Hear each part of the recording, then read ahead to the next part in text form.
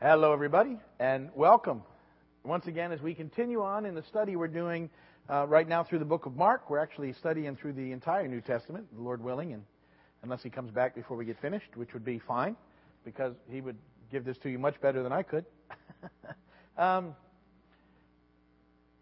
We are in the fourth chapter of the book of Mark. We completed the book of Matthew earlier in the year, and now we're working through Mark. 16 chapters in the book of Mark. Then I'm pretty confident we'll do Luke, and then I think I'm going to skip John and go right into Acts and then come back to John. Or I may do John before Luke. I'm not sure yet. To give you all the Gospels, that might be another way to go. I like reading Luke and Acts together because the same guy wrote them and they fit nicely. All right? And so it's kind of ties together with the Gospel account of what Jesus did. And then moving right into how the ministry took off from there, and the church with the ministry of the disciples, or the Acts of the apostles. And why we don't add to the Bible or at all, the book of Acts is sort of, again, hear what I'm saying, but it continues in us. We're still living out the book of Acts. We don't add to the canon anymore, and we're not writing Scripture. But the book of Acts was the Acts of the disciples. It was what happened when Jesus went. And you're still a part of that book. So I don't know if you ever think about that. But when we talk about being part of His story, I always think about how we're just carrying on in that whole process. So make sure you've heard what I said. I'm not writing new Bible. Pastor Steve says we're still writing the book of Acts. It's written. But we're part of the story. And so it still carries out. So we will get to that. But we're in the book of Mark right now. And the book of Mark, we told you, is written primarily to a Roman audience. And so he jumped right into the story. There wasn't a lot of backstory with Mark. And he launched right into sort of the power ministry of Jesus. Because the Romans were interested in, and their culture was about power.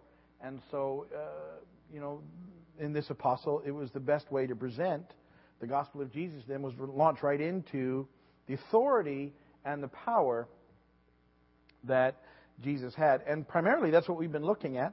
And yet we've been seeing sort of the same results that we saw in the book of Matthew, that Jesus has come and He has challenged the existing religious order because they had sort of lost the point of relationship with God, and they had made it about rules and regulations. And Jesus comes and says it's not about that. This is what it's about. It's about a relationship with the living God who loves you and who cares for you and is here for you. And that's not what the people had been experiencing under and up to this point, what they'd been witnessing or as the children of God, who were supposed to be representing the order and the community that God wanted for us all. And they'd lost track. And remember I said that this is something that's very easy to do, and we have to be very careful because it's very easy for us to get legalistic and religious. And all of us have a little bit of it.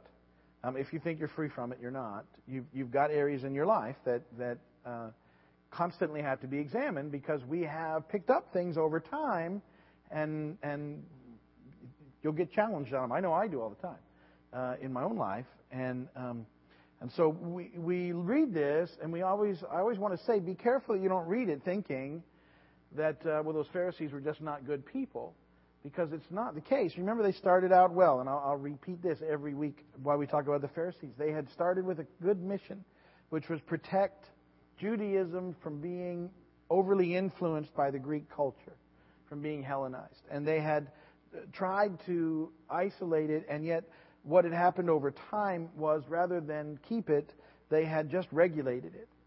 That was their attempt at trying to keep it pure, and the overregulation had taken the love out of the gospel and it left you with a series of rules and seemingly a very hard taskmaster representing God. Jesus comes into the scene, begins to call God Father, Abba, Daddy, and completely messes everything up. His teaching is always, you heard it said, but I say to you, and He's undoing everything. And as He does, He basically takes on the system of the Pharisees And as we've already seen, they're already in the 3rd chapter decided that Jesus needs to go. They're going to kill him. And I said to you, the irony is they're mad at him for healing people on the Sabbath, and yet they're plotting to kill him, which is a far greater violation of the commandments. And yet, see, in their minds, self-righteously, they were doing what needed to be done. And that's the tension that we always have to hold as we move into this stuff. All right. So, enough preamble. We're going to read Mark chapter 4 together. Well, I'm going to read it. You can follow along. I can't see out of those, so hang on a second. I can actually read it. Okay, let's see how we do. Well, I've got the big font happening. Mark 4. I'm going to read out of the NIV. That's what's in the rows if you want to read along, or read along in your translation, and that'd be great. Or you can read it in your notes. It's in there too. You can see that. Or you can just listen to me read. But I'm reading from Mark chapter 4, beginning in verse 1. Again, Jesus began to teach by the lake. The crowd that gathered around him was so large that he got into a boat and sat in it out on the lake, while all the people were along the shore, the water's edge. He taught them many things by parables, and in his teaching said, "Listen, a farmer went out to sow his seed." And let me just say, I digress from the reading just for a moment. This is the first time Mark begins to incorporate the teaching of Jesus into what he's... Up till now, he's saying Jesus taught stuff, and then he went out and did these things, but he hasn't really talked about Jesus' teaching. We're finally getting into the teaching of Jesus, but we're already into the parable stage. And we'll talk about that in a minute and what that means. Okay. Sorry. He taught them many things by parables, verse 2, and in his teaching said, "Listen, a farmer went out to sow his seed." Verse 4. As he was scattering the seed, some fell along the path, and the birds came and ate it up. Some fell on rocky places where it did not have much soil. It sprang up quickly because the soil was shallow. But when the sun came up, the plants were scorched, and they withered because they had no root. Other seed fell among thorns, which grew up and choked the plants so that they did not bear grain. Still other seed fell on good soil. It came up, grew, and produced a crop, multiplying 30, 60, or even 100 times. Then Jesus said, "He who has ears to hear, let him hear." And when he was alone, the 12 and the others around him asked him about the parables. He told them, "The secret of the kingdom of God has been given to you, but to those on the outside everything is said in parables, so that they may be ever seeing but never perceiving, and ever hearing but never understanding. Otherwise they might turn and be forgiven." Then Jesus said to them, "Don't you understand this parable? How then will you understand any parable? The farmer sows the word. Some people are like seed along the path where the word is sown. As soon as they hear it, Satan comes and takes away the word that was sown in them. Others, like seed sown on rocky places, hear the word and at once receive it with joy. But since they have no root, they last only a short time. When trouble or persecution comes because of the word, they quickly fall away. Still others, like seed sown among thorns, hear the word, but the worries of this life, the deceitfulness of wealth, and the desires for other things come in and choke the word, making it unfruitful. Others, like seed sown on good soil, hear the word, accept it, and produce a crop 30, 60, or even 100 times what was sown. He said to them, "Do you bring in a lamp and put it under a bowl or a bed? Instead, don't you put it on its stand? For whatever is hidden is meant to be disclosed, and whatever is concealed is meant to be brought out into the open. If anyone has ears to hear, let him hear. Consider carefully what you hear," he continued.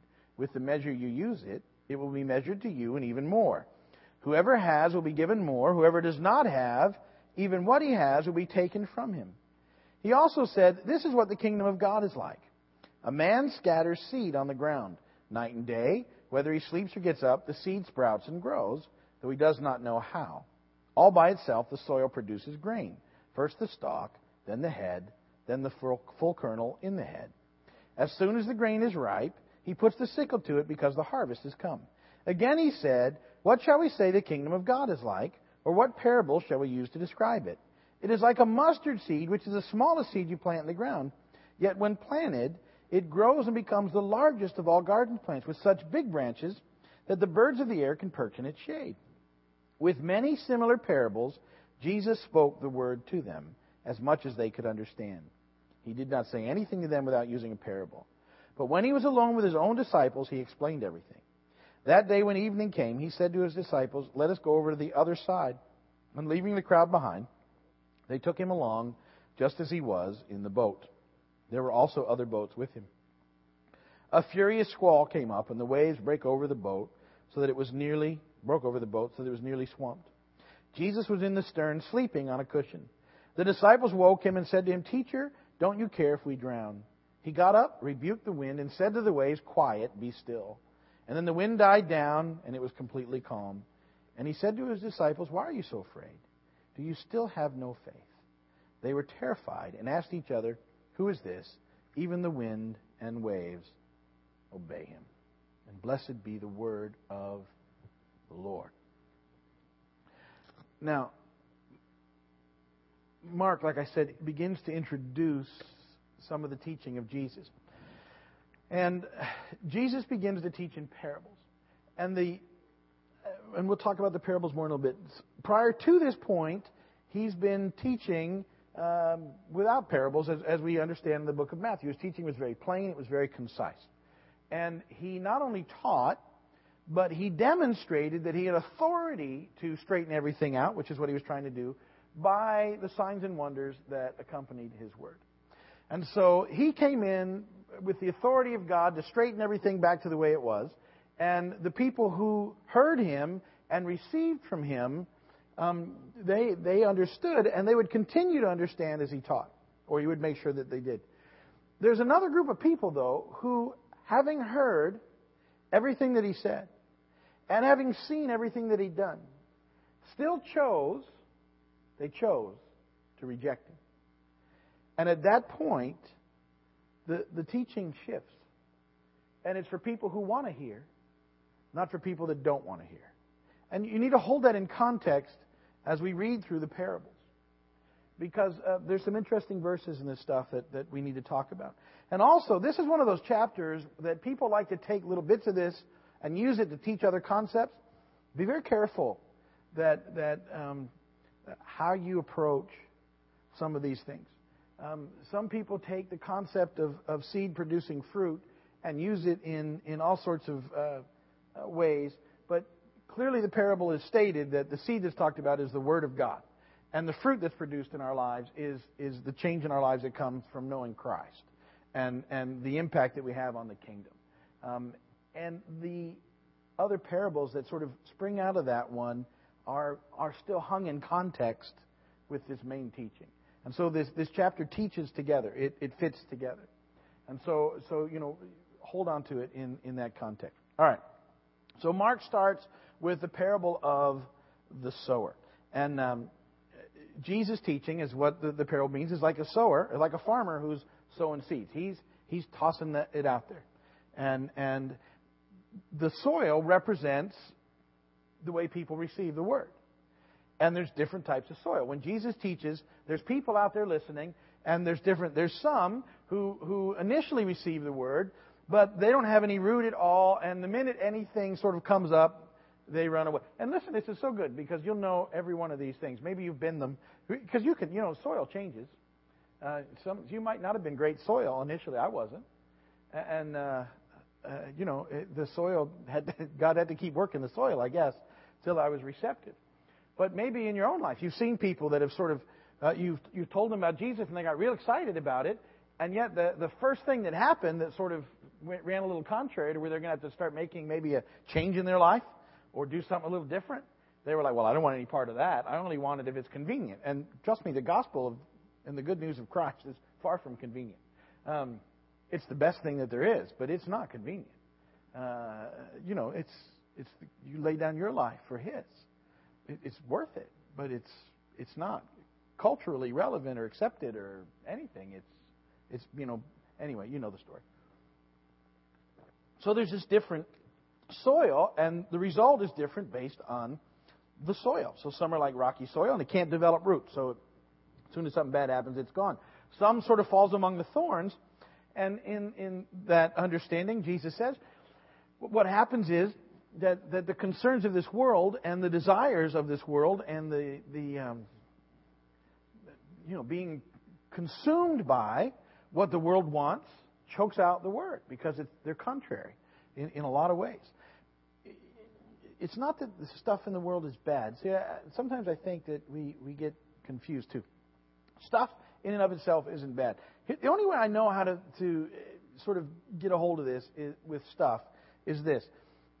Stuff is good as long as your stuff is serving you. At the point that this change happens, where your life all of a sudden is all about serving your stuff, it's backwards. And you'll know what I mean. You're consumed by your stuff. And it takes all your time. There's something wrong with that. As long as it's serving you, great. Stuff, no problem. I mean, it switches. Because the moment you start serving your stuff, guess what? The Bible's pretty clear. You can't serve God and mammon. Mammon's money, stuff. You can't serve both. Can't do it. And so as long as your stuff's serving you, you're in good shape. You can serve God. The moment it flips, that's trouble. And so, but we live in a culture that's all about we have to maintain our stuff. And so we have to work more and more and more to maintain the stuff, and it gets backwards, right? So we have to be very careful of that. And that's the concerns, the affairs of life. All these things choke out the Word. But fortunately, the seed, the Word of God, falls on good soil as well. And as it does, it produces a crop, 30, 60, or 100 times what was sown. And as you are and continue to grow in the Lord, and God is able to help you fulfill your mission, your purpose, and your plan, this impacts the kingdom. And you produce fruit, not only in your own lives, but in the way that you impact the lives of others. And so this is the explanation of the parable. But there's some stuff that happens in these verses that I want to try and explain. And people have asked me questions about a couple of these verses, and so I want to try and get back to them. Verse 11 and 12 is a tricky verse.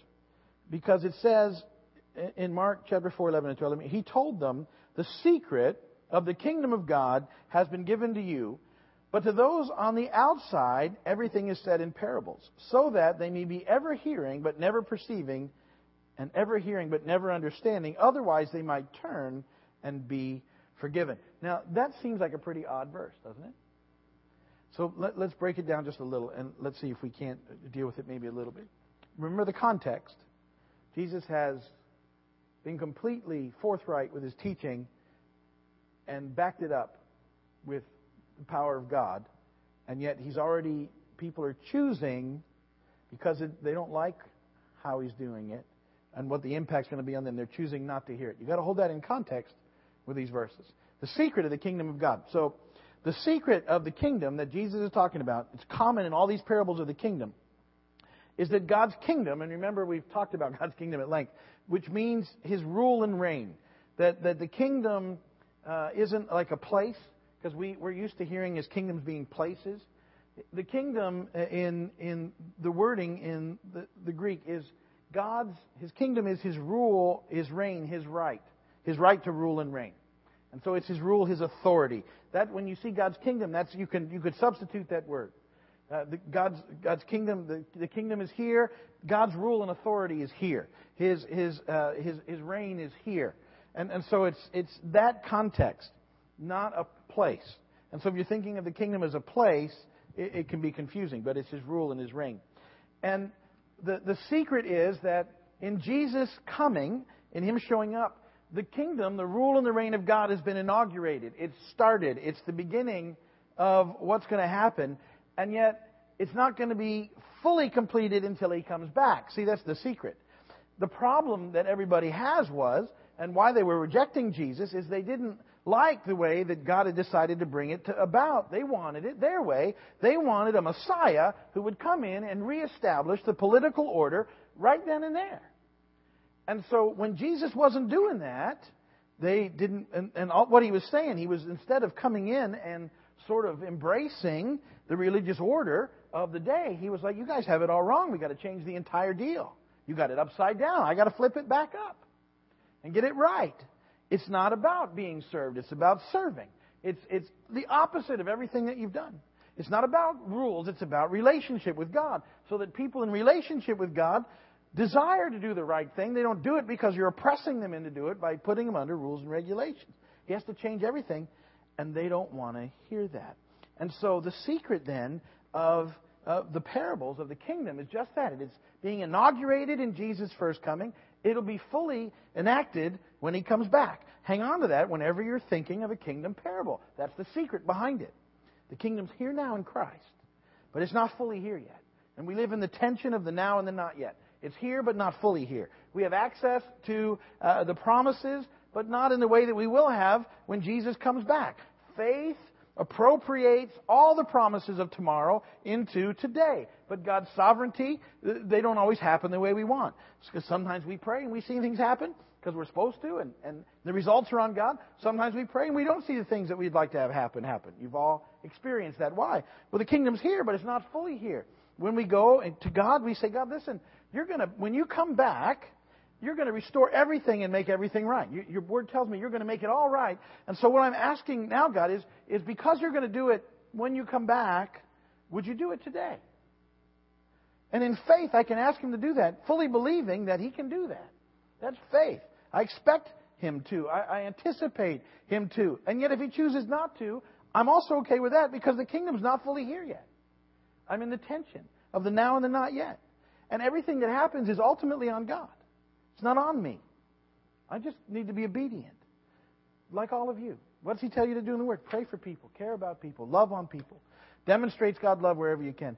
If someone's sick, you pray for him to be made well, to be healed. You believe in faith that since He's going to heal him, eventually, God, you can heal him today. I'm asking you to heal him now. Sometimes they get healed. Sometimes there's a time that it waits. Sometimes it doesn't seem like they get healed to us. But, ultimately, if you go to Jesus, everybody gets healed there, right? May not be what we look for, but it happens. Our perspectives are small. God's perspective is eternal. So we have all this in place, and this is the secret. Now, the disciples were tapped into it, but they didn't fully understand it yet, and we know that because they're always wondering about the greatest, and they're dealing with a lot of issues. We've talked about that. And they, too, their paradigm was they wanted Him to come as king. But He's teaching them, and they've believed that He is the Messiah, and so this secret, they know that He's here. They just don't fully grasp it. But others have completely rejected the message and the ministry of Christ. Okay. Now, because they've rejected the teaching and the ministry of Jesus, the parables don't make sense to them. Nor do they really want them to any longer. It was their movement that caused these things to take place. And Jesus talks about them, and He quotes the prophet Isaiah in verses 6, 9, and 10. When Jesus says what He says, He's quoting from the Old Testament this verse. You can write it down, look at it later, Isaiah 6, 9, and 10. He said, "Go and tell this people, be ever hearing, but never understanding, be ever seeing, but never perceiving. Make the heart of this people calloused, make their ears dull and close their eyes. Otherwise they might see with their eyes, hear with their ears, understand with their hearts, and turn and be healed." When Jesus says what He says, what He's quoted, He's speaking from the Old Testament. So the people who heard Jesus were never denied the opportunity to believe, but because they had consistently closed their minds and their hearts to all that Jesus had said and done, they were excluded from the understanding that had been given to the disciples. And it was because of they refused to listen and believe, but the disciples did. So now the question, well, doesn't God want people to turn and be healed? And the answer is, of course He does. And that's why He sent Jesus. See, He made a way. But the people chose not to receive it. And He'd done what He could do. Also hold in context, though, that the parables are always there to stir people up to think. And further on in our study in Mark, when we get into chapter 12, you'll see that part of the reason for the parables is it still, while people are rejecting Jesus, it still puts enough out there that if they really start thinking about it, they'll find their way back in. And that's part of that process. But right now, their hard hearts keep them from Jesus. And that's what we see with it. Their hearts are hardened. And they had every opportunity to have the same fellowship as the disciples and those who believe. Every opportunity was given them. And they choose not to accept it. People do that today, right? I mean, people that say, no, forget it. Y'all are wacky. Same deal. Verses 21 through 25, a lamp on a stand, is about the kingdom of God now being revealed in Christ. People couldn't see the light of God because the rules and regulations had hidden it. And yet Jesus is here now, and He's brought the light. He's the light of the world. The light has been introduced. It's there. and people can come and know what God is all about. And it's not about rules. See, the rules and regulations had made it impossible to know God. The early church did the same thing to people. They brought in all these rules and regulations and made it impossible for people to know God. You only knew Him through the priests. I'm not picking on anything. This is what happened in the Old Testament. People's relationship in the Old Testament had moved back to a place where it only happened through the priests. And that's never what God intended. And so we have relationship with God. You and I have relationship with God. Your relationship with God is the same as mine. We have the same access in Christ. Verses 26 through 29. In that last verse too, because of that, he goes on and he's always including the Pharisees in this, and they understand enough of it that they get upset with him when he does it. Those that have, even what you have will be taken away from you.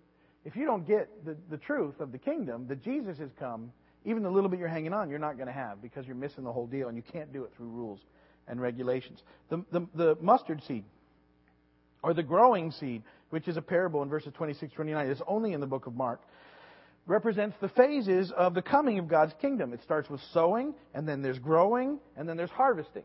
He comes and he sows, and then he leaves the work on us to continue to sow, and the kingdom begins to grow. And once the kingdom has done what it needs to do, and the impact of God is what it's going to be, He sends Jesus back, the time of the harvest comes. And we're waiting on that time now. We've looked at that in so many different ways. We're in the harvest season, the long summer season. We're waiting for trumpet sound to signify the end of the end of the harvest and the return of Christ. Mark 4:30 through 34, the parable of the mustard seed. The mustard seed, the smallest seed, grows real big, and they're really, really tiny. Jesus coming starts the kingdom in a very sort of unobtrusive way. His entrance into the world in a stable. He started this was the start of the inauguration of the rule and reign of God among us. And it starts in a simple way in the stable. And yet through his life and ministry, and then the ministry of the disciples and the church, it takes off from there. So that's that parable. And then he ends the chapter with another demonstration of the authority of Jesus. And this time it's over nature, which is pretty significant. And you know the story, they're out in a boat, and he's sound asleep because he's Jesus. And he's not worried about a thing. He's got a ministry. He's got things to do. And yet the disciples, they haven't figured it all out yet, and they're freaked out about the storm, and they wake Jesus up. And he's like, all right. And he goes out, and he sort of says to them, guys, come on. We have stuff to do. We're okay. And he speaks to the storm, and it stops. And it says that the disciples are like terrified of him because he's already been doing other stuff, but this is like even nature. Who is this?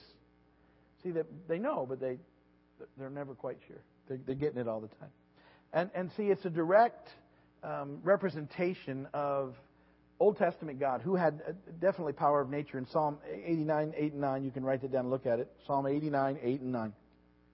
O Lord God Almighty, who is like you? You are mighty, O Lord, and your faithfulness surrounds you. You rule over the surging sea.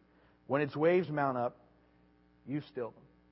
And so Jesus' action was just a picture of this God in movement. And so he was cluing in again his disciples as to who he was and how all that worked. And that's Mark chapter 4 in 30 minutes or less. Thank you for paying attention. And if you have a prayer request, you can start passing it to me. If you're watching on the video, Barry's running up there to turn it off right now. Hi to everybody in Williston. Scott and Pam will pray for you there. If you're watching on the internet and you need prayer, just send us an email or call us or write us a letter or do something, and we'd be happy to pray for you. But we're going to go ahead and pray for the prayer request here and call it an evening.